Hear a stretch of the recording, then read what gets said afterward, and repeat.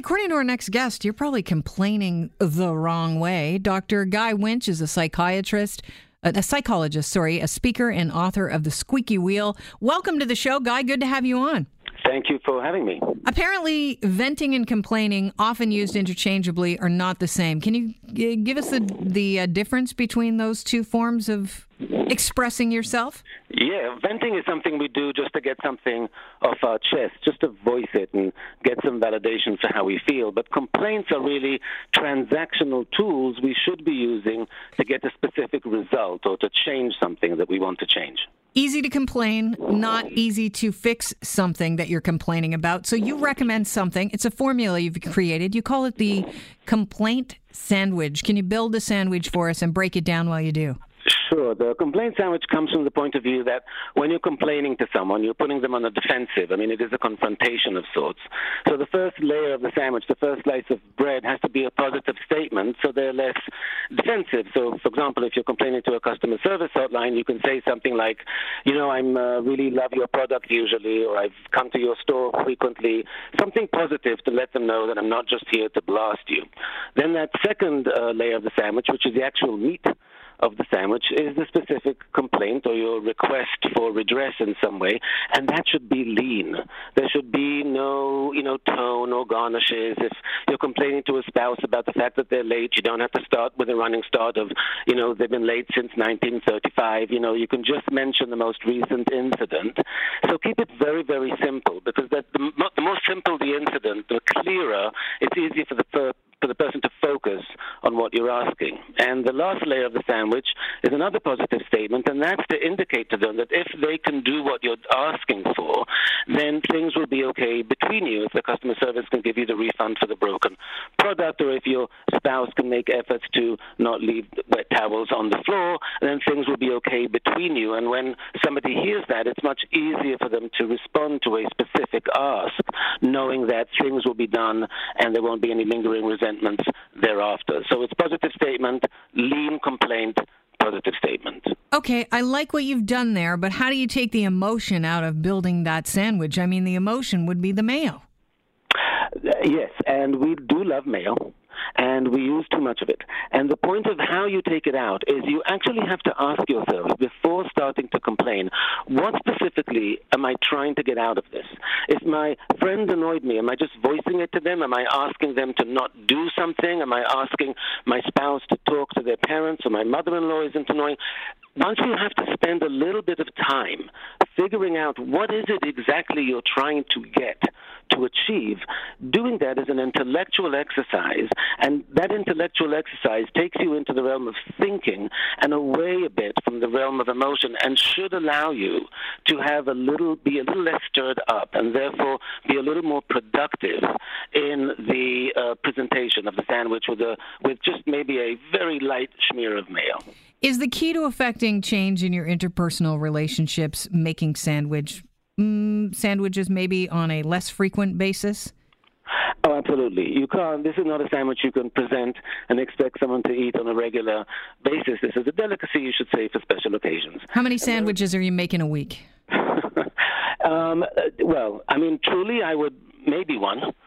And even then, if you come at something... How long have you been single? Sorry, what? It's just a joke. Go ahead. I just didn't hear you. But I'm just saying, maybe one. Okay. Because you have to choose your battles. When you're in a relationship, you can't just, come at the person with constant complaints. It will make them defensive. It would push them away. It would make you sound very, very negative. So you really have to choose your battles, so that when you are bringing something up, it's clear it's important, because you don't typically do that. I have a friend who likes to form relationships at work by making food. She bakes. But can you make a complaint sandwich that's going to work in the employment scenario you're in? You can use it in every possible scenario. So, for example, in the employment scenario, you can say to a colleague, look, I usually like working with you, but the other day when you gave that presentation, you didn't mention me, and we worked on that together. So that would be the first two layers. And then you can say, so I would like you to write an email to the boss being clear that I participated in that presentation. So that sounds like you put two pieces of meat on that sandwich. I'm waiting for the other piece of bread because it's an open face. Yeah, well, I would like you to write an email to the boss so that you can indicate that we worked on that together, because I really want to continue having a good working relationship with you. It would be, another piece of bread that you put on. But this is actually an illustration of what I'm saying. You can't just blurt out. Even and I've done so many of these, you need to spend a little bit of time thinking through what those layers are, the slices of bread, the meat in the middle, how to present it most effectively. That is also the step that takes you away from the big emotionality of it. But you do have to think it through. It's not that simple. Do you think people recognize you're making a complaint sandwich when you're delivering it like that? A spouse will recognize it within the first syllable. Uh-huh. You can't say, look, I want to talk to you about something. Anytime it's I want to talk to you about something, everyone who's in a relationship goes, oh, what now? So that it will be clear, but that's the point. When you start any kind of complaint, the person will get defensive, but that first positive statement should lower their defenses at least somewhat and open their ears to what is about to happen or what you're about to say next. But yeah, people are not stupid. They'll glom onto it, but they will have an emotional reaction which will allow them to respond in a much more positive way. We are wired to respond certain ways. You said you make one complaint sandwich a week, and I asked you, and this is what you didn't hear, if you were single, as a joke.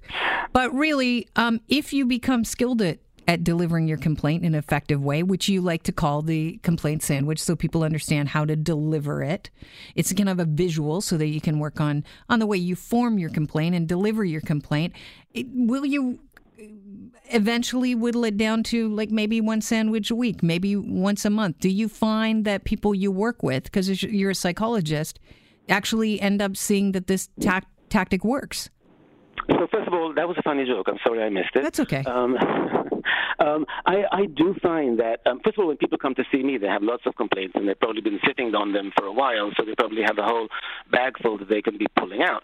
But even then, I would say let's prioritize what's important. You can't just, again, people, it's a confrontation, and you're telling somebody they did something wrong. In relationships, we want roughly our ratio of negative to positive and neutral statements to be an 80-20 of positive and neutral to 20% negative or directive in a way. So you really have to monitor how many complaints you're voicing. And by the way, doing a drive-by muttering of the towels are on the floor again, but I didn't complain. Yes, you did. So you have to be sensitive to all the mass of your verbalizations to your spouse, and you want to try and keep a really strong ratio to positive, because then they're much more open. Why do you think people do that, Doctor? I want to break in just for a second here. Why do you think people mutter under their breath? Look, first of all, people mutter under their breath to their spouse because they do think it's an unofficial form of complaining. In other words, it doesn't count if I'm muttering it. But it's also a passive-aggressive move, because you're not saying, let's have a discussion about something. You're just like muttering it's like you're issuing somebody a demerit or a failed grade. You're putting an F on them as you walk by. They don't even have a chance to respond. So there's a little bit of a passive-aggressiveness in it. But it's also very depowering. And when you actually pause and say, look, your towel's on the floor again. Can we talk about that for a minute? You usually are considerate, blah, blah, blah. And you do the sandwich, and they respond positively. There's something very empowering about that. So part of the idea about complaining effectively is we can really use it as a tool, if we use it wisely and correctly, as a tool to feel empowered in the world, to actually have an impact, to actually change things. When you go and do the drive-by muttering, you're feeling depowered and victimized, as if I can never have an impact. All I can do is mutter helplessly about everything that's wrong in the world. And that's a very bad emotional, psychological state to be in, because you feel victimized, you feel powerless. Not good for us. All right. Well, you talk about the recipient and them responding positively to the complaint sandwich. Do you find that building these complaint sandwiches that start off with a positive, then there's the complaint as the meat, and end with a positive, have actually illuminated to people, well, my relationship problems aren't as big as I thought, because you're actually reinforcing a positive message to yourself while you build this sandwich as well? That's a great point, and I often point it out to people. I say, if you make a list of all the complaints you have, and then choose which ones are really meaningful, the ones you really, really would like to address, and you let all the others go, then suddenly from getting an F, their spouse is getting a B. In other words, they're not the big failure they thought. Because if let's say they leave towels on the floor, I don't know why I'm thinking about that all the time. But I think you have a problem with your spouse with the towels on the floor if you're not single.